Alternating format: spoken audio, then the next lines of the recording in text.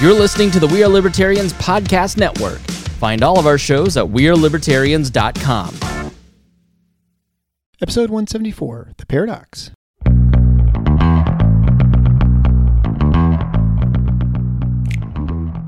Welcome to The Paradox with your attending, Dr. Eric Larson.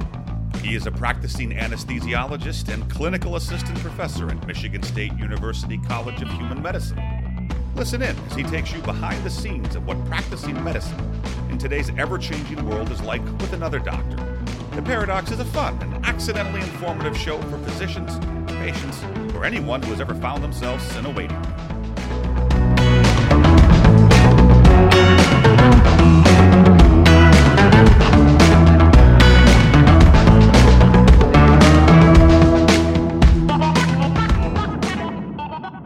Welcome to The Paradox. I'm your host, Dr. Eric Larson. Thank you for joining me as we explore the U.S. medical system in a fun and informative format through expert analysis. And today you're going to have a great time. We're not going to talk COVID. We're talking U.S. medical history. Oftentimes we get the story, especially those of us in medicine, how do we end up with a third-party system? How do we end up with an insurance-based system of delivering healthcare? It seems kind of random. And the explanation always is given is that, there was sort of an insurance market, a nascent sort of insurance market that existed back in the 30s and 40s. And what happened is there were wage controls put in place by Truman in the end of the World War II and the 40s. And so the only way you could attract workers was to provide other, basically pay. Since you can't provide actual income, people provided benefits, namely health insurance. And then these sort of became ingrained. It's through the tax system and through various other means. And so we end up with this third-party system that, of course, expanded to what it is today. Well, this version is, although not entirely false, mostly false, and we're going to learn why today. And so I think this will give you a great depth in sort of why we are where we are. And then by extension, once you see sort of how we got to the point where we have that story begin, oftentimes in the 1940s and 50s with the explosion of health insurance as a benefit with your employment, you will see how we got to that point. And it began way back in the roaring 20s or even in the 19-teens when we started trying to figure out where modern medicine would really fit into household budgets and, exactly how you get to where we are today. Not only are you going to have fun with this conversation, you're going to learn a lot, and it's going to make you way more informed when you're talking to people in the OR or at home. If you want to learn more about Dr. Chapin or you want access to her book that she is talking about, you can go to theparadox.com/174, and there you can get access to the show notes and a link to purchase her book. But without further ado, Dr. Christy Chapin and the real history of modern medicine. Enjoy. Well, I'm delighted to introduce my new friend, Dr. Christy Chapin. She's an associate professor of 20th century U.S. political, business, and economic history, as well as capitalism studies at the University of Maryland, Baltimore County. They're the ones who upset Virginia, right? It's my alma mater. Yeah. Oh, that's extra painful there for you. Yeah. Published by Cambridge Press, University Press, Chapin's book, Ensuring America's Health, The Public Creation of the Corporate Healthcare System, won the Business History Conference's 2016 Ralph Gomori Prize, which recognizes the best historical work on the effects of business enterprises on the economic conditions of the countries in which they operate. That is the book we're going to talk about, but she's also published work on historical topics such as black-owned business, home mortgage markets, the life insurance industry, banking, and the history of medicine as a history of capitalism. Currently working on the manuscript titled The Financialized States of America, How Banking and Finance Shape Capitalism, Governance, and Life in the United States. She's been a visiting professor at Johns Hopkins University through a Kauffman Foundation grant for the study of the history of capitalism, and she has a number of fellowships, for example, from the Library of Congress and the American Council of Learned Societies.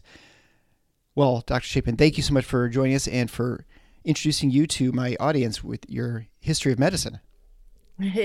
Thank you for having me. So we've talked on this show a number of times briefly about the history of medicine, and it's sort of like a cartoonized version of sort of how we got where we are. We talk a number of times about the problem of third-party payer systems and how it's, there's a disconnect between the consumer and the person providing the services. That, there's this person in between, and it's sort of caused all the distortions in the market that we expect.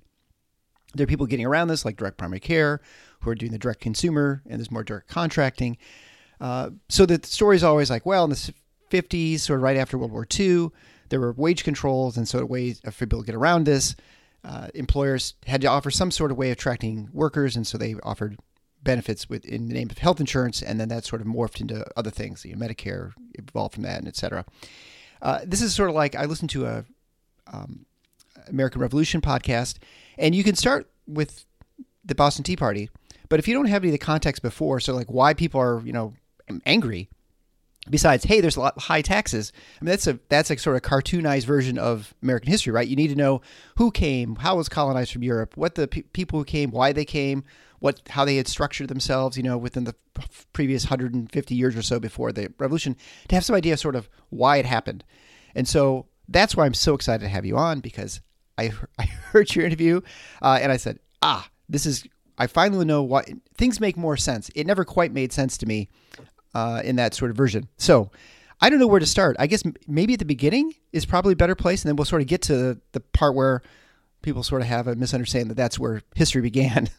Right.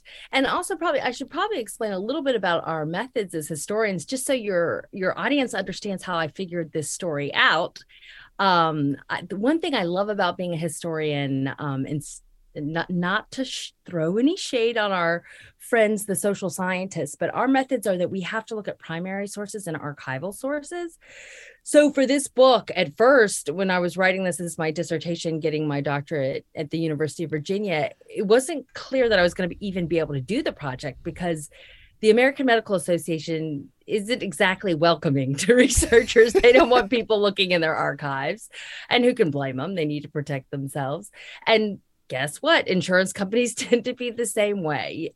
So I really had to do a lot of digging in order to find the sources, but I ended up finding so many, just at various like private collections of papers that people had left behind. I ended up being able to find pretty much everything I would have wanted from the AMA, with the personal papers of one of their very important post-war leaders. Then I was able to find lots of trade association papers from the commercial insurance companies, and then also Blue Cross Blue Shield. I was able to find tons and tons of stuff of theirs. So I just want your audience to understand how it is I figured this out. I've looked at board meeting minutes from insurance companies, board of trustees meeting minutes from the AMA, correspondence amongst physicians and between physicians and insurers, and back and forth. Of course, then just tons of government documents, committee hearings and such, just to give them an idea that I've looked at, probably more than, at least 20,000 sheets of, paper that are just primary sources, not to mention the existing secondary source literature. So that is how I started trying to figure out exactly what was going on with healthcare, because for me, the question I wanted to figure out is, why do insurance companies play the role they do in the healthcare system? Because I did understand that it was a little bit odd, because they don't just finance services. They're kind of at the center of it, managing and coordinating the whole thing and deciding how much physicians make, and even how physicians practice medicine. Oh, absolutely. Yeah. So it's very interesting that you look at the primary sources, of course. I guess, the first question I have, which is not really related to this, I'm actually surprised there's any correspondence. I understand that the AMA might have, archives, but I guess I just wouldn't think insurance companies that may not even be around, back then today. How do you find these sources? I'm stunned that there's like written records of meetings and stuff, or for, personal correspondence from people from 1918 or something. Yeah, this is the stuff we love. I mean, this really is a historian's happy place, is being in an archive like this. But really, there are sometimes these documents do get destroyed, but oftentimes when people are leaving behind their personal papers, if they're a leader in a trade association or professional association like the AMA, almost everything they have is important for historians. So sometimes this stuff is hard to find. For example, Blue Cross Blue Shield lost their archive, and I tracked down the son of the last archivist they had before they downsized, had budget cuts in the early 90s. They have their archive stored somewhere. They just, institutional knowledge being what it is, they forgot where it is. They don't know where they stored it. And so I tracked down the son of the archivist, and then went, and they had written a book about Blue Cross Blue Shield, and went and got all their papers. I mean, boxes and boxes and boxes of them. Wow. Because I even want to see things like the employee newsletter inside the Blue Cross plan. Like, I want to see it all. Yeah. So, Well, that's how, because you're trying to figure out the culture too at the time, right? And knowing, what Pam is doing and what Fred are up to, I mean, that sort of paints a picture of what life was like within the insurance company and, what they're sort of focused on as a company. Yes. They're talking to their clients, right? I mean, that gives you a rich feel for what's going on. And I think, it's easy as physicians to we have a very, I'll say modern, because that's just what we say when we're in the time, modern approach to medicine. But of course, medicine was very different in 1900, for instance, than it is in 2000. I mean, it's radically different in 100 years. Much more science-based. Medical education is different. You could do mini shows just on how medical education changed and with the introduction of the various credentialing bodies that govern medical institutions for education. So I guess probably the best place as far as a fork in the road is probably the turn of the century, right? Like 1910s. And that's sort of why don't you just paint the picture for what medicine kind of looked like, I suppose, and the various forces that were struggling to sort of how we're going to, I guess, deliver care and pay for it. Because payment is what drives a lot of what we do, and how we get paid. Like you said, the insurance companies definitely dictate sort of how we practice because we want to maximize our revenue in addition to take care of patients. And so you have to kind of do both those in tandem. Well, 1910 is a great place to start because there's a famous quote in the history of medicine that you see printed over and over again, and I'm not even going to get it correct, but it's something like, it was around the year 1912 when the average random patient stood to actually benefit from an encounter with the average random doctor. They weren't killing their patients as much anymore. So of course, students love to hear how, physicians killed George Washington and such, because this is all before, that was all before the discovery of germ theory. So 1910 is a great place to start because at the end of the 19th century, we get the discovery of germ theory, 1870s with Koch and Pasteur's experiments. And it's not something that's just, these discoveries aren't kept to the academy. The actual public is very excited about this too. It's hitting the newspapers. Everybody's very thrilled because they understand what this means for them. I mean, with a diphtheria antitoxin, that's a horrible one that comes to town and kills all the little kids, Right. So people are very excited about medicine.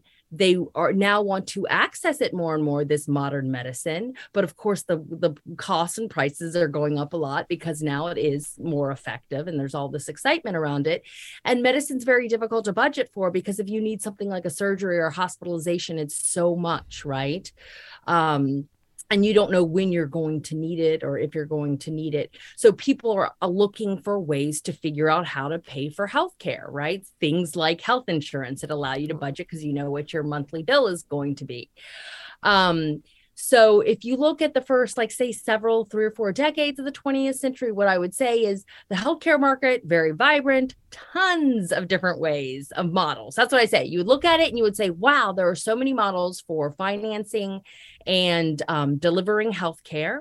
And it just depended on what group you were looking at. Businesses were contracting with physicians and hospitals. Some were hiring physicians on salary just to have them on staff. They were kind of like, you can imagine in a factory, if there were a lot of, for example, media about other factories, progressive era, say muckraking articles about how dirty a factory was. One strategy was for businesses to hire physicians and bring them in and practice industrial medicine was big during this period. You had unions contracting with physicians and hospitals, also creating their own union welfare funds where they would hire physicians on salary for members. You have mutual aid societies and fraternal orders, which represented all the different immigrant categories you can imagine, from Croatians and Swedes to, the Irish and Russian Jews, whatever it may be. Everybody had their mutual aid society. These were very important. They almost always provided life insurance to their members. And during the beginning of the 20th century, they often were beginning to provide health insurance for their members, health insurance in the idea that you pay your dues and you get to access the physician with whom we contract. It might also be the physician often would be maybe even a member of this particular mutual aid society or fraternal order. Your audience should understand there were thousands of these mutual aid societies around the country. And pretty much if you're an immigrant, you're definitely going to belong to one, because this is how, in the absence of the modern welfare state, that people took care of one another and you had mutual benefits that way. There were consumer cooperatives, farmers associations, all different ways of financing and arranging healthcare. But I do want to focus in on one, since it's the one I believe would have become dominant, and it's the one that I believe physicians will be most interested in hearing about, and that is the prepaid physician groups or prepaid doctor groups. Mm-hmm. And this is interesting because this is what the doctors wanted to do. They formed groups, which of course you all are very, accustomed to practicing in groups, but instead of single specialty groups, they were multi-specialty groups. And that's the exciting thing about them, because medicine was practiced differently. The other thing that was so radically different about these groups is you paid your monthly insurance fee to the group, not to a third party. Okay, so the physicians acted as the insurer. Sure. Okay. So, and you also see too how this changes medicine if it's not fragmented care, single specialty, but a one-stop shopping where you really have responsibility for that patient. I'm sure your audience is familiar with this problem, but the problem with fragmented care is that if a person has more than one diagnosis, this often happens with the elderly, they can be very difficult, of course, to manage their care. Theoretically, the general practitioner is doing this, but we all know that the poor general practitioner does not have time to jump on the phone with, little Miss, 5 different specialists and figure out, how to be treating her. And then, of course, some of the sadder cases are people who know something's wrong with them, but they can't figure it out. And they go from they just get sent from specialist to specialist. And once the specialist has run through all the things that the insurance company will reimburse them for, then they get sent to the next specialist, and nobody's responsible for finding out what's wrong with this poor person. And even if, the sad thing too is even if the person dies or is whatever's figured out about the person, that information doesn't get fed back into the system. So there's no learning being done. So that's, the problem with fragmented care. But with these multi-specialty groups, the understanding is the buck stops here. So at the end of the day, they would discuss their most complicated cases. And I've always said that this would be a much more interesting way to practice medicine, because you're really practicing across specialty and learning across specialty in a way, not quite as much. I know you do it today, but not quite to the same degree, right? Not at all. Yeah. No, I agree. So would an example of this be the Mayo brothers in Rochester, Minnesota? So that'd be sort of a multi-specialty group. They weren't even physicians, though, which was interesting. Except they were a physician group, right? And they're, of course, pushing surgery, at this point, and really helping create the modern field of surgery and people, being even more comfortable with having it done. But they're not a prepaid physician group. So Mayo, they develop a reputation from pretty early on, where it is like it is today. People come from around the world to go there. Right. But with these prepaid physician groups, it's just these are my doctors in my town. This is where I go. The Mayo brothers, they're kind of a special thing too, because the fact that the AMA ends up kind of even letting them survive, because that's the next piece we have to talk about. This is how the AMA is pretty much responsible for crushing all these different experiments. Right. So I guess that's it. I guess you'd say, well, in a perfect world, which never exists, with no other outside political forces, right? The best methods sort of percolate up, they evolve, and they become more dominant. But obviously that's never the way anything ever happens. There's always other things that are going on that affect the way things happen. So what happens next? Because obviously we know where we end up. So how do we get there from a system where you have all kinds of different ways of delivering care? And it's funny because I think of my grandparents were in Rockford, Illinois, and there's a Swedish American hospital there, which I imagine was, because there were lots of Swedes, that probably was founded because there were a bunch of Swedes founded a hospital back in the 1920s or 30s. And might have been because of their mutual aid society. Yeah, right. Exactly right. Mm-hmm. And I think there's places like in Iowa, there's like a Czech place too. Now it all sort of makes sense how these things begin. Of course, we just see them as large parts of hospitals within health systems. But of course, back whenever they were founded, they were either, voluntary, like you said, mutual aid society, like the church maybe, or these various nationalities from immigrants. Yeah, some of the large Black fraternal orders built their own hospitals. and operate their own hospitals. So, yeah, I need to get us from what happened, but actually I'm realizing one more piece of information I want to clarify about the prepaid physician groups is, in addition to offering this integrated care and being such a fantastic way to practice medicine, is they were widely recognized for holding down costs. And they really could, because they could offer so many benefits in the 1930s that insurance companies and Blue Cross absolutely couldn't. Like, for example, they could cover obstetrics and pregnancies. And it's because of the financing. This is such a key part of healthcare. I'm sure you've discussed it on your podcast before. I just think it's, simply if you look at different healthcare systems, usually there's a problem of either rationing or overutilization, right? It's usually one or the other. Your audience probably knows that the United States is known as for amongst the insured for overutilization because of the idea of, running up a bill and sending it to a third party. But then a lot of systems, especially ones that are centrally controlled or socialized through the government, the main complaint is rationing of care and having to wait for a long time for a surgery or important procedure. And so the amazing thing about these prepaid physician groups is they manage to thread that needle. I mean, as impossible as it is, I maintain it's the physicians that need to be incentivized correctly, since they're the ones with all this expertise, right? To walk that, like, who else knows walking the line between rationing care and overutilization? It has to be the ones who've trained for 10, 15 years, right?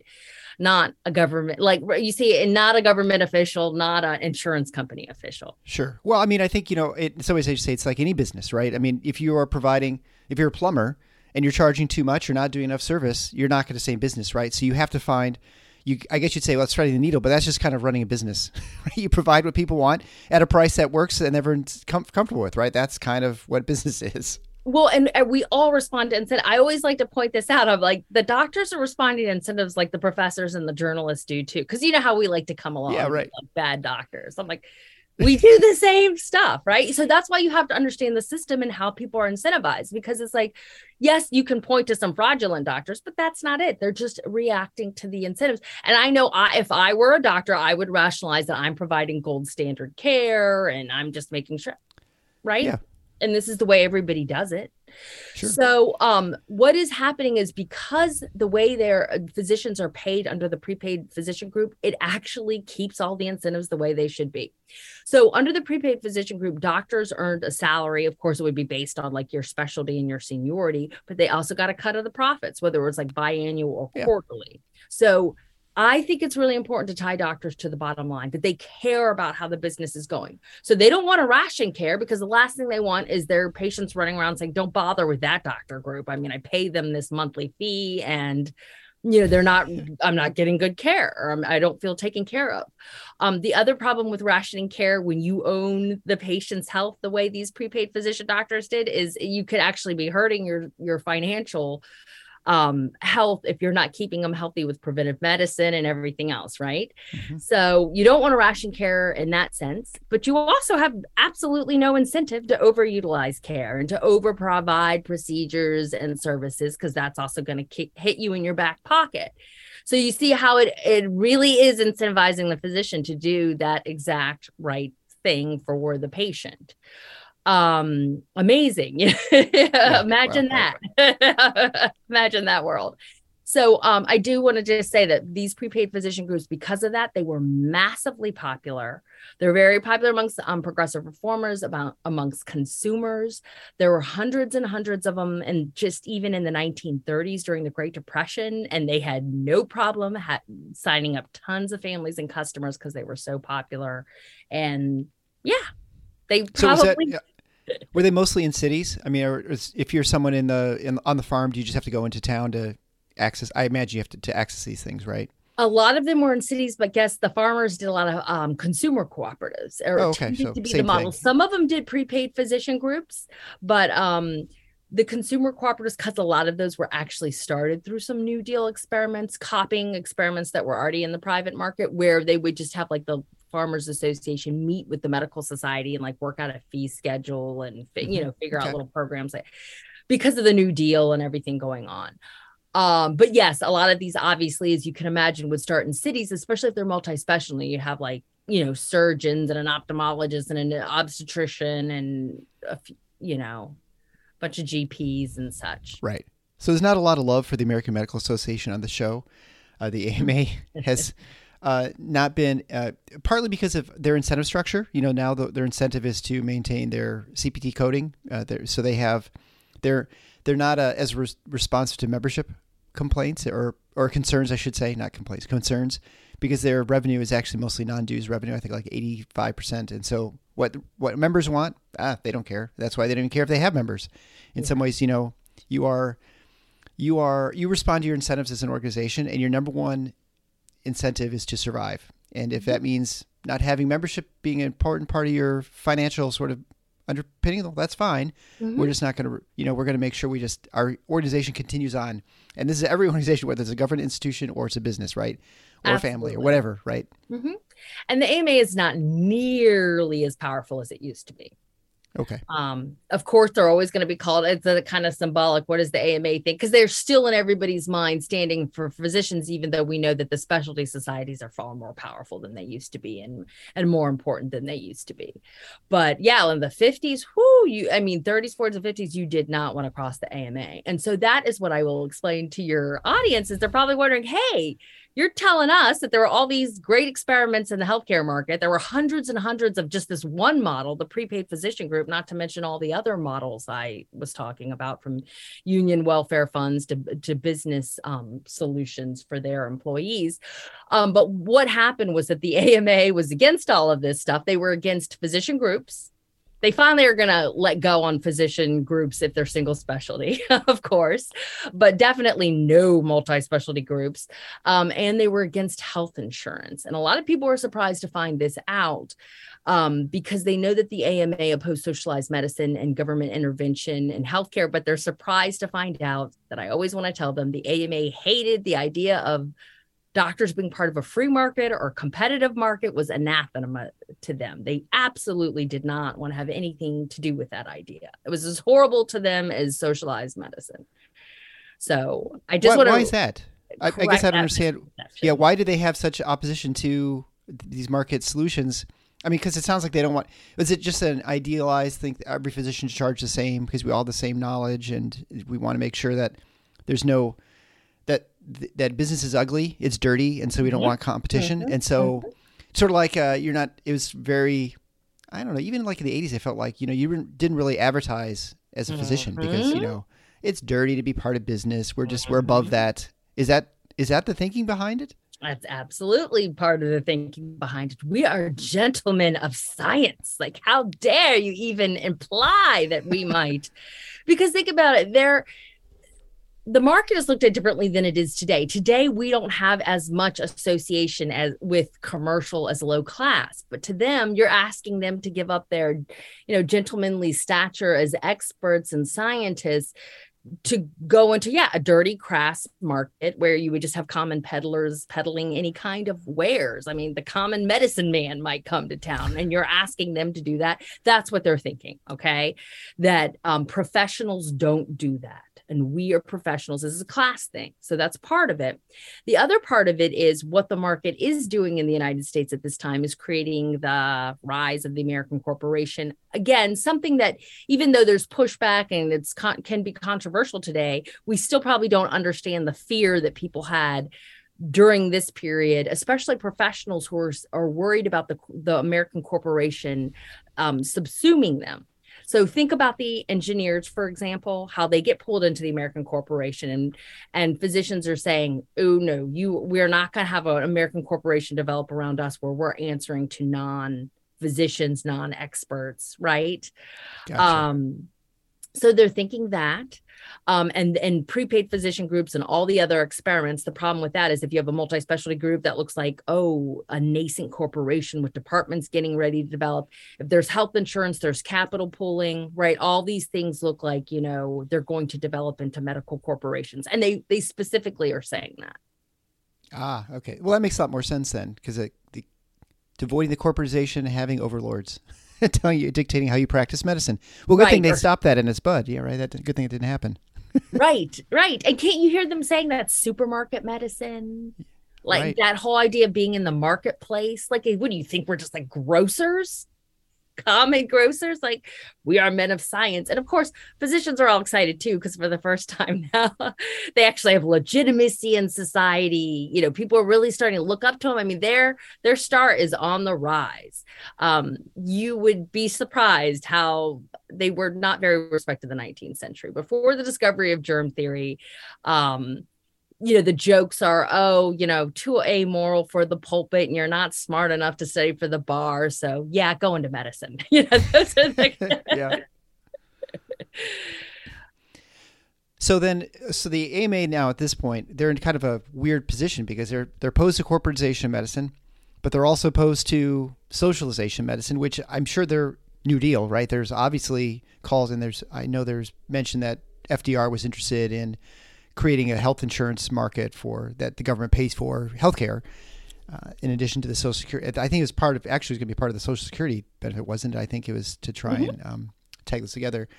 So they want to oppose that as well. So, I mean, I guess they want to just keep the status quo, which is not unusual. Most organizations don't want anything to change. Unfortunately, the world's always changing. And so you got to figure out some way to navigate that. Right. So I guess, how did they pivot? What happened? Yeah. So amidst industrialization, after the discovery of germ theory, modern medicine, everything's changed with the AMA is like, no, we are keeping this 19th century economic model for healthcare. So as you said, in the 1930s, there is a lot of political pressure on the AMA. There had been suggestions for government funding of healthcare before, but always at the state level, right? Now it's at the federal level because, like you said, the Great Depression, New Deal era, of course, they're looking at healthcare because the AMA is doing everything they can to destroy the private market, which is basically inviting the government in, right? They're creating a problem that the government has to solve. FDR understands that he does not want to go up against the AMA and the medical societies with the 1935 Social Security bill, even though, of course, the people in his administration want to put in funding for healthcare, but he's worried it'll sink the whole thing. But this is the period where now the federal government, the pressure is on, because then FDR creates a technical committee, calls a national conference. For the first time, you have legislation in the Senate being offered by Senator Wagner for federal funding for healthcare. So the pressure is on, basically. And so this is the reason that the AMA has to compromise. This is the period at the end of the 1930s where they realize, okay, we can't fight the two-front war against the marketplace and against the government. We've got to, re-strategize this. And so what they decide to do is they decide to just make up a market model, which is the model that the healthcare is run on today. I know this sounds insane, but this is what happened. And it's not an efficient economic model if they had to make it up and the market didn't produce it itself. Right. Yeah. And I'll explain that in a second. So they make up this model, then they call this, they wouldn't have called it the private market solution because the rhetoric then would have been voluntary, right?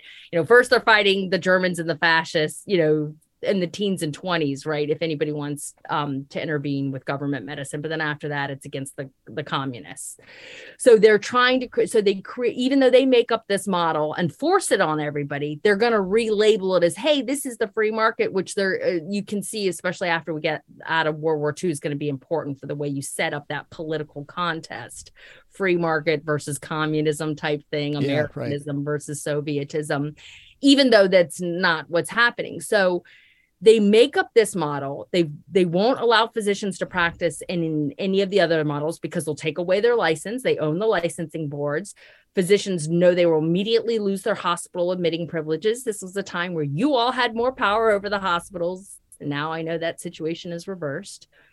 And certainly too, you would lose any referrals if you were a specialist. If you don't follow along with what the AMA says, which means no health insurance, no practicing in doctor groups, no contracting with mutual aid societies, consumer cooperatives, farmers, prepaid groups, whatever it may be. So what the AMA does at the end of the 1930s, it says, okay, we're still going to be against all those models, and we're still going to take your license and destroy your career and come after you if you have anything to do with them. But now we're going to allow health insurance, but you still can't practice in groups or anything. You still need to be practicing individually. And the health insurance we're going to allow is only health insurance through insurance companies, not the unions, not the prepaid physician groups, none of that. And not the government, right? Not the government, only insurance companies. They make this bet with insurance companies because they're thinking insurance companies are located in one place, physicians all around the country. It'll be very hard for the insurer to supervise us. Whereas all the other models for financing and arranging care, it's all local. It's all happening right in the same place. So they decide to do that. The rule is the insurance companies have to pay physicians on fee for service, no capitation or salary. And the other rule is that the insurance company absolutely has to give the physician complete autonomy, no asking questions, no supervision. And this is the model that the AMA creates, right? And the insurance companies take a look at it and they realize you're asking us to pay for services for which we can't even forecast. Like we can't forecast the supply of those services because we're not even allowed to ask anything. We're not allowed to supervise you. We don't know. But that was the bargain, right? The insurance companies don't want to get involved in this. They didn't even want to get involved with some of the other models that would have been more efficient. I found a lot of this in their archives just because they're worried about moral hazard and losing money with healthcare. But the reason they go ahead and get involved with the AMA, and this is what I call the insurance company model, this model that the AMA creates at the end of the 1930s, that the market doesn't produce because it's insane, it's crazy, and everybody recognizes that it's crazy. But it's the insurance company model, and this is what the AMA is going to, stick to, and this is what we have today. Okay, so they choose this model and it starts to grow. Insurance companies decide they're going to get involved because they don't want socialized medicine or nationalized medicine. In the 1940s, especially, even while we're in World War II, it's very clear, coming out, there's going to be, the question is, are we going to go more towards the European countries with large welfare states and maybe a lot of nationalized businesses in the energy sectors and transportation, healthcare and such? Or are we going to, to do something different? And so the idea for the insurance companies is that they're going to ally with the physicians to keep out nationalized or socialized medicine in order to protect the entire business community, right? Because the idea is if healthcare falls, then it's going to create a precedent, kind of like domino theory, and it's going to go through all the different, business sectors. And so they got to hold this back. So that's why the insurers are like, fine, we'll get involved with this crazy deal. And we're just going to do a little bit. We'll just cover employee groups. We'll give them very narrow policies that just cover catastrophic costs, just cover 60 to 80% of your hospital costs, mostly for accidents. Some diseases might be only listed in the policy. Very, very meager policies, but we'll do a little something. In this way, we can tell government officials, you don't need to get involved. The private market has this covered, right? That's the idea of what they're going to do. And so that becomes the argument, and it's very explicit. Every insurance meeting, almost every AMA meeting, this is what they're explicitly saying to one another. We have to grab onto this healthcare insurance thing. The the AMA leaders are still mad about having to go towards health insurance, like Morris Fishbane, for example, the famous, JAMA editor. But they're saying we have to accept it and we have to grow it in order to keep the government out of medicine. Okay. Does that make sense to you? Yeah, completely. It's disappointing, but it's actually understandable because, we have benefit of hindsight to look back and say, well, yes. I mean, obviously what's going to happen. So essentially you had a system designed, it's like any negotiation, right? You have only one side negotiating and you have just the AMA who's dictating all the terms. So they're obviously going to be to the AMA's benefit or, their members, the physicians for the most part, right? I mean, so you're saying either they developed an insurance company or model that says, okay, insurance companies, you have to insure for you can list what you want, but essentially you have to take whatever it is that you have no control over costs. You have whatever the physicians say it costs or the hospitals or whomever, that you just have to pay that. I mean, anyone looking at that knows that you absolutely know the next step. You know what's going to happen. Yeah. That costs are going to go through the roof, and then you're going to try and make up for that by increasing premiums, I suppose, or, either because if you feel like you can't restrict the actual services, there's only one option. That's just to charge more money. Yeah. But unlike death, like for life insurance, at some point someone's going to die. You can guess how long it's going to take them. Here you have no idea how much is going to happen between this year, next year, what's going to be covered, right? So costs are going to explode. It's going to be great for physicians for a while as long as you can keep this running. But at some point, it's not, right? So I'm sure we kind of know what happens next, right?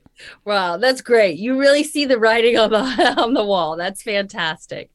Yes, exactly. Oh, and this is back in the day too, where there weren't even fee schedules. So yeah, you just get to make up what you're charging as well. Oh, that'd be great. I know. I've always like, it would years. have been a great time to practice medicine. So, it's fine for the physicians still, but as you can see, they're going to get themselves in trouble because if you're trying to make a political argument and then all of a sudden costs are shooting up all over the place. Right. And then in the 1950s, we have an unnecessary surgery crisis because this is where then the fraudulent doctors. So it's one thing for everybody incentivized one way and little padding here and there because everything's creeping up and you're just keeping up with everybody else. But it's another thing when, it just takes a few fraudulent people to really tarnish the entire, the profession when it's like, Sure. 80% of the, appendectomies you performed, you're removing healthy organs. Like we expect it in 10%, but right. 80%, is concerning. So exactly what you're saying, the costs are out of control and it's not mostly because of fraudulent doctors. I don't, there aren't a ton of those. Just as much as you would expect, but the costs shoot up even on these meager policies. So in the 1940s, I would say in the 1940s, they managed the AMA and insurance companies managed to cover about a quarter of the population with these very narrow insurance policies. But this only serves to continue the calls and the political pressure for some kind of reform because people don't think that's good enough. Right. Yeah. So that brings us to the very big healthcare battle that probably most people in your audience are familiar with. And that's at the end of the 1940s, beginning of the 50s with Harry Truman's push for universal health insurance. That's really important again, because it's very clear if you look at the debate that happens nationally is you have the physicians and insurers saying we don't need a government solution. It's, it's communist, it's Soviet, but also we have a voluntary solution. We can take care of it in the private market. But then government officials will say with that model, like people around Truman are saying they'll never manage to cover more than half the population with that, right, and of course that makes sense. That's a rational forecast because they're looking at this insurance company model saying, how are you going to spread it to everybody when it's so expensive and causes costs to shoot up? So the Truman administration is making the argument to voters that, hey, if we pass this legislation, then not only will everybody have health insurance, but it'll be so much more generous than these pathetic policies that those who are covered have. So you see, it's very explicit what's good. The messaging is.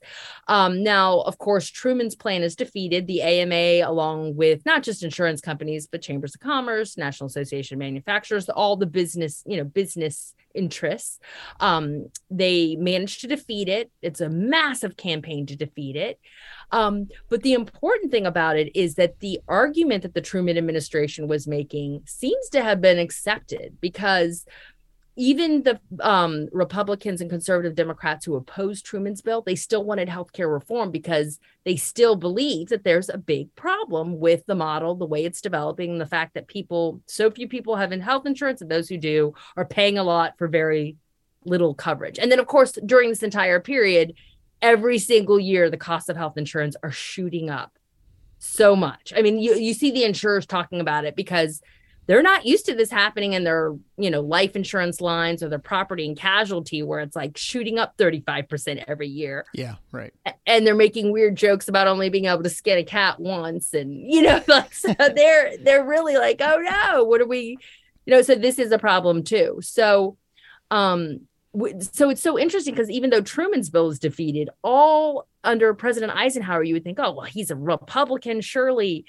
They had peace, the physicians had peace and didn't have to worry about government intervention under Eisenhower. No, Eisenhower wanted to reform the system too. He himself had a proposal for reinsurance that actually looks a lot like the mortgage market insurance. Basically would have compensated insurance companies for losses if they covered people who were either chronically ill or elderly, or if they expanded the generosity of their policies made the benefits more liberal. And if they lost money, then the federal government would compensate them for those losses, which is like, right. mortgage insurance with the bank. So the, like I said at the beginning here, the story is always, well, there are wage controls after coming out of World War II. How much did that influence it? Did that just change some legislation saying, well, we're not going to tax things, we're going to tax things a little differently when it comes to insurance benefits, and that's going to accelerate the use of health insurance for companies? Or was it just other forces that sort of moved us towards a higher adoption of health insurance as a part of your employment? Yeah, I think that is way overblown. I've looked at the data. So have a couple other scholars, Jennifer Klein and Jacob Hacker. That the story of the wage freezes in World War II causing health insurance to take off because employers wanted to provide health insurance as a fringe benefit in order to hire people when the markets, when labor was so scarce. The numbers don't indicate, they show an increase through World War II, but not any different than you would expect because there's just an increase, a steady increase happening, which I argue, along with the other scholars I mentioned, is really due to the fact that employers had a nice fat tax write-off for supplying fringe benefits. They're more concerned about the unions, and they're also concerned too. They're even thinking about making the political argument about, hey, we're covering our workers with healthcare, so we don't need nationalized or socialized, healthcare as well. So yeah, there's an uptick through World War II, but nothing dramatic or what you wouldn't have expected. So it's just this, when the IRS is founded, in the 19-teens, somebody just allows this tax loophole where the businesses get to write off whatever they spend on fringe benefits. It just kind of sticks around for a few decades until policymakers start saying, wait a minute, we're foregoing millions of dollars in tax revenue. We need to do something about this. But conservative Democrats and Republicans, they want to help out those who are trying to, push the private market against like a socialized solution. So in the 1954 tax revenue bill, it's institutionalized there. So that tax write-off that employers still get.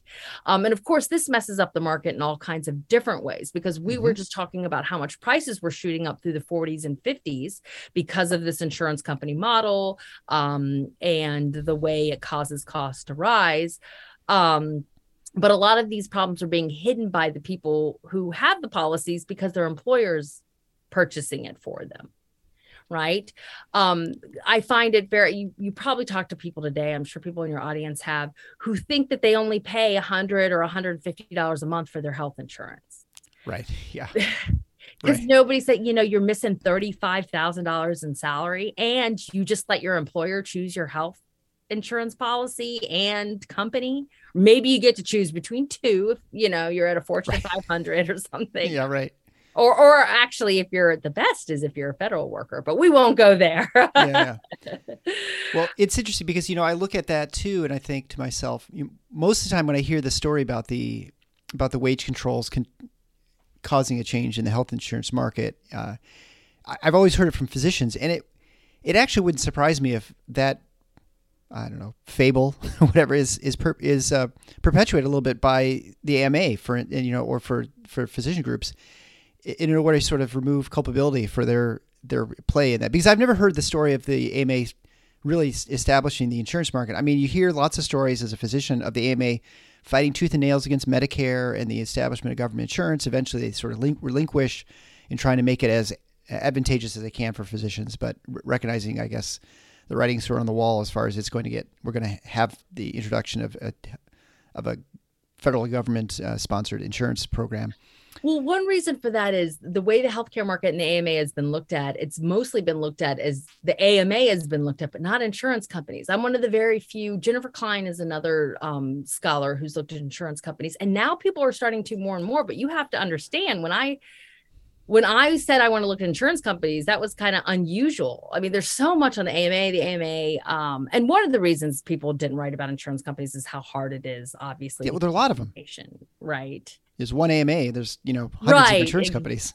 Exactly. And so one of the big arguments I make is, hello, you can't understand healthcare politics unless you understand the market and the economic history.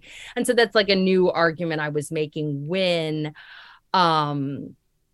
when my work came out in 2015. So things are changing. Healthcare is now starting to be looked at as a business. And I know that must sound weird that it's like, wait, it wasn't looked at as a business before. So one of my home conferences is the Business History Conference. And when I first started going there as a graduate student working on this project as my dissertation, a lot of people are like, what are you doing here? What does healthcare have to do with business? And you're like, well, first of all, a fifth of our economy goes to it. Second of all, yeah, it's not just insurance companies, but have you heard of the pharmaceutical industry? Like, maybe.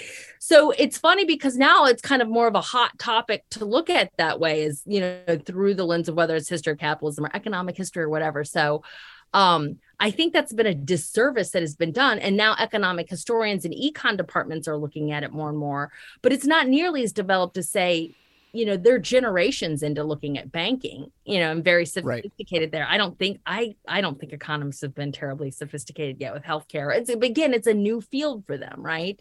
So anyway, this is a little something to your audience to understand that I don't think it's been of service to look at, because some people say, oh, it's offensive to talk about healthcare as if it's a business or that there's a market or economics to do with it. And how dare you call patients customers? But who are we kidding by just pretending and not saying what's happening? You know? Yeah. I do understand on some level referring to patients as customers is not entirely accurate in the sense that it's a different dynamic between them, but it's probably similar to a lawyer calling their clients customers, right? We call them, they come clients instead of patients because it is a different relationship. But there is still a business aspect to it, right? There's money exchanged. I mean, there is.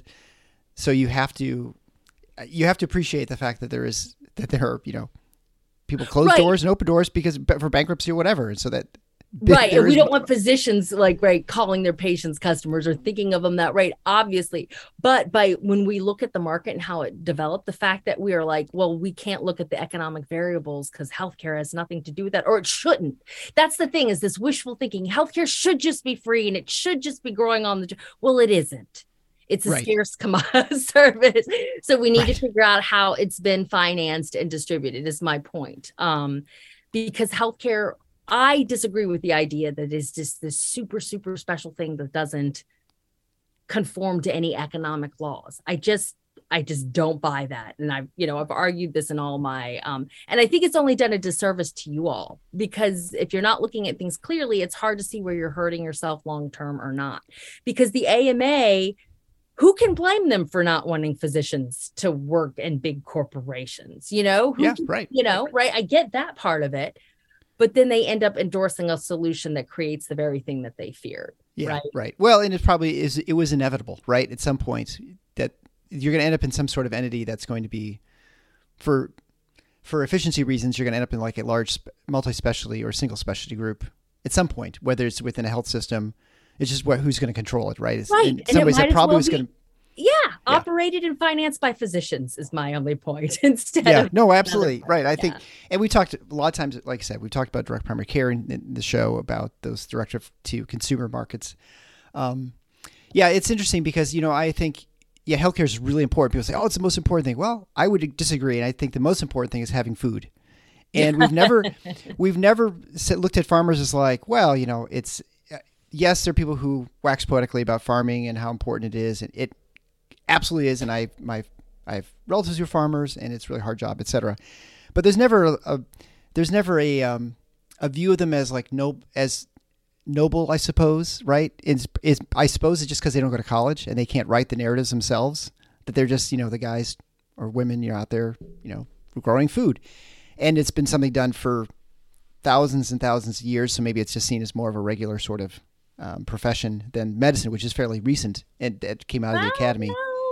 Medicine's but I mean, at least the modern medicine, the way physicians are viewed now, right? I mean, I think a physician looked at in the 1700s, like during, say, the Revolutionary War. I mean, it's, as you mentioned at the onset of the show, totally different than what a physician's looked at now from a prestige standpoint. Mm-hmm. And their knowledge of what they're doing was very rudimentary, right? You knew some anatomy and your apprentice. I don't know. I mean, I'm just guessing why it's so different, but there's always been that mentality. And I think it's because it just exploded so quickly and became so specialized in the 20th century.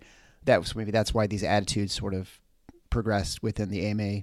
Right, because you don't because of the academy. I don't know. Look, where you hear is people saying you have to socialize healthcare, but okay, then you have to socialize housing, you have to socialize food growth. Then that's my point, is there isn't anything extra special as far as when analyzing this from an economic perspective. So I guess in my narrative, I've gotten you to the 1950s, so I need to get you through. Yeah, right. I mean, I guess, happens. And I would say at this point, I mean, you can kind of see everything that's going to happen, right? You can see Medicare, you get the national insurance programs, and then you get we had that, and now we have the private markets messed up, so we're going to try capitation with HMOs, and I think all that sort of thing. So I guess you walk us through the rest, but I think at this point, so the writing is on the wall now. It's just the inevitability of getting to where we are today. But basically what happens is, the insurers and doctors, they partner up and they just run as fast as they can to expand this one particular inefficient insurance company model. And they have to do it real quickly because all through the 50s, Eisenhower and then tons of people in Congress are offering healthcare reform packet, because there's this understanding we got to do something. Republicans think it, Democrats think it. Okay. Mm-hmm. So the costs are rising. This is before Medicare is passed in 1965, but they're running to expand it and cover everybody they can. The insurance companies are even losing money to do this. They're really going out of their way to cover as many people as possible and expand benefits. Insurance is developing to become more and more like what we see and expect today, as far as covering, physicians visits, not just hospital services, preventative medicines, labs, diagnostics, etc. This is happening. They're running ahead of reform, but then at the end of the 1950s, the debates around Medicare start heating up with, you have not covered enough of the population over age 65.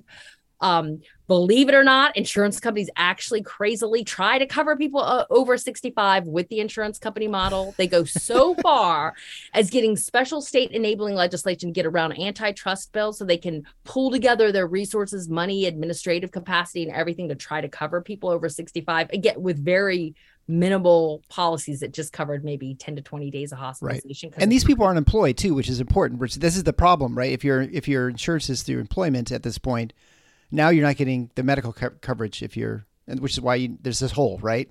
Right. So they have to pay all this money for very little coverage. They actually end up, though, covering half of the people over 65, which to me is mind-boggling. And of course, they're losing money like crazy, which means that walking into the Medicare debates, the AMA is still massively opposed, but a good half, at least, of the insurance industry, if not more, is either actively pushing for Medicare because now they can offload their sickest, customers to the government to take care of, or is just kind of sitting it out. There are a few, that are still fighting with the AMA, right? But the AMA is pulling out all guns against Medicare like it did with Truman. But this one is actually just going to cause them problems because they're against a lot of their own membership, their own base, right? A lot of their membership is against them. Their membership was with them on Truman. Their membership is not with them on Medicare. It's very divided, right?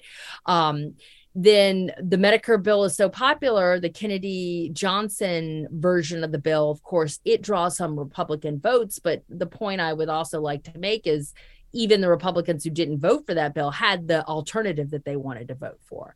And this is because of that explicit race that they had set up of the private market versus the government. And everybody was saying, look, you tried, you didn't do well enough we had a deal. You didn't come through on the elderly.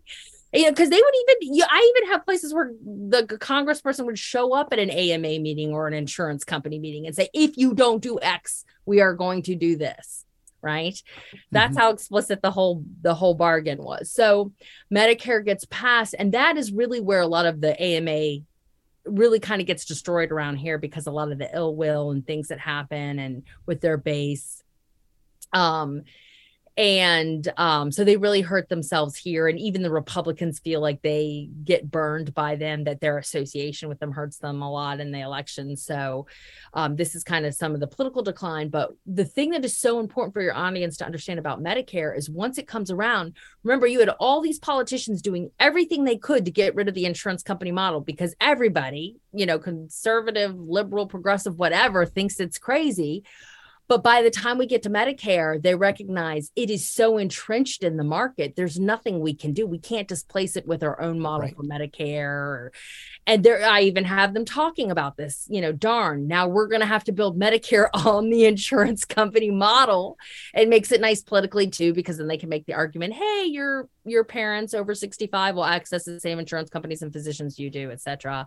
They just couldn't, at this point in the 60s, the federal government couldn't cover that, that many people with these benefits. And so not only do they build Medicare on the insurance company model, they also then tap insurance companies to administer the program, to be intermediaries between the government and providers, hospitals, and physicians.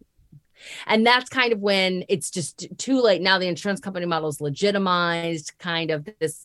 Everybody forgets that everybody's trying to get rid of it before. And then thereafter, it's just cost containment. Lots of legislation, the HMO legislation in the 70s, and then at the states, all the certificate of need laws, and then all the laws trying to contain costs, but building up all these institutions around the insurance company model, which now today then causes direct primary care problems. Because there'll be laws on the books in states like, a physician can't own their own laboratory. Because under the insurance company model, you see your patient, send them across the street to your lab, have all the labs done right, run up the bill and send it to the insurer. But then today, this is a problem, obviously, for other models. But you see how all these institutions get built up and entrench and further embed this very inefficient model that's caused costs to go up and has made medicine not as exciting to practice for you, and even reduce the quality of medicine somewhat. Although one thing I am always pushing back on is this idea that the United States has poor medicine. Like these ideas that people want to go to Cuba to get healthcare are insane to me. And I don't know who that is. That's people who obviously live in Cuba. I don't know. Yeah, that's Michael Moore's. That's his documentary. I so tell my students, and I'm always like so disappointed that so few of them are like, wait a second, who's really going to go to Cuba for healthcare? Like, I'm always disappointed how few get that. But yeah, well, there are so many problems, and you can see how a lot of it stems from these decisions that happen, and people, I go on shows and I'll say, hey, how do you fix healthcare? Like, well, you got 5 minutes. Yeah, it's a joke, right? But you have to basically burn the whole thing to the ground. I mean, and that is not an easy endeavor. That's not something you can just do tomorrow. And you can't, essentially you can't do it. But what's really interesting too, I think, about this discussion is you see the models now that are merging, and I think this is where medicine will go eventually, is you're going to have more of the direct contracting, direct provider, and you're going to see these health plans, I think you're going to see them breaking apart. I think it's ultimately what's going to happen. It's not a sustainable model, and you see them sort of onesies, twosies as they lose the lucrative surgery centers and et cetera. Unless they get some sort of legislation to stop that, I think that's ultimately where things are going to go. It's why I'm actually optimistic about healthcare in general in the United States, because I think that this is happening not only for physicians, but also for the patients. I think you'd have better access. But you can definitely see with the model, when you have a model that is paying whatever people say, like, it's this, whatever a bill I send, it's going to get paid. You can see how, even if you had another model at that time and tried to keep it, if there wasn't even laws against it, it's still going to die, because it's not going to be as lucrative as the insurance model. So you can see why in the 40s and 50s, even if you try to have a direct to consumer model, it's really, unless you're really unusual like the Mayo, it's not, and even they're accepting insurance too. So you can see how it sort of unintentionally squashed that market completely, and so that the innovation that may have occurred in those markets never had a chance to occur because they were up against something that had unlimited pay. So obviously you're going to go work for the place that pays whatever you say. I mean, who wouldn't do that until of course it stops breaking down? Right. And then the AMA is not going to come after you and get your license pulled and your hospital admitting privileges revoked and everything else. So that's interesting too, that they were that powerful. Yeah. I didn't realize the AMA was that powerful, that they control the medical boards, and that would just, and they would actually, you would lose your license if you just practiced the wrong way. They even printed, I even have when I give a talk, I usually read a quote from a JAMA editorial in the 1930s. It's like, yeah, we'll come after you. And I laugh about it because they're like, don't you dare enter into some contract with a commercial agency or, the 6 or 7 years, which you paid for of your life will be for nothing. But it's like, here's the most prestigious medical journal in the world at the time, taking a time out to threaten their own members. And so, what your audience does need to understand is the AMA had incredible power that they don't have today because they own the state licensing boards pretty much. They acted like government regulators. So they could do whatever they wanted with the healthcare market. And that's how they molded it. But they don't have that power today. They don't own state licensing boards like that today. No, I mean, their members usually are on the boards, but they don't have, they wouldn't be able to get away with those sorts of anti-competitive practices as easily. Now it's pretty much, you have to do some fraudulent activity or commit crimes essentially to lose your license. Although that is changing now. California, they passed that, which I'll have to talk to someone about that with their misinformation rules. And so that's a totally different sort of the government situation. Regular, because I know there's a big opiate problem too with doctors not being able to just prescribe things they've prescribed for a long time. Well, right, that's another thing too, but that's not something the medical boards go after. That's more like a DEA. But you're right. I mean, and this is of course, if you're a libertarian, you're like, well, this is why licensing rules are dangerous, because if you're going to restrict trade with the license, you are at risk for the whims of the licensing board. If they change their rules or what they, you're obviously at risk. So, but what you try to do then is you need to control the licensing board so you keep all your competitors out. Well, absolutely right. That's, no question. But how do you control those people? And all those things happen. And anyway, that's another discussion, I suppose. Mm-hmm. So. Dr. Christy Chapin, thank you so much for coming on The Paradox. I'd like to encourage people to check out your book. And we're talking about, obviously, it goes much more in depth, Ensuring Health, America's Health, Public Creation of the Corporate Healthcare System, which, I mean, if you've found this discussion interesting, absolutely pick up the book. I'll be a link to it on the website, theparadox.com. I think it'll be 174. I should keep track of my episodes, but I'm so far in now I can barely remember. So thanks again for coming on the show. I really appreciate the discussion. Thanks so much for having me, Eric. I appreciate it. Thanks for listening to The Paradox. If you like what the doc is doing, please subscribe and leave a review on iTunes or Stitcher. And share the show with your friends. Become a supporting listener to get access to special bonuses at patreon.com/The Paradox. Show notes can be found at theparadox.com.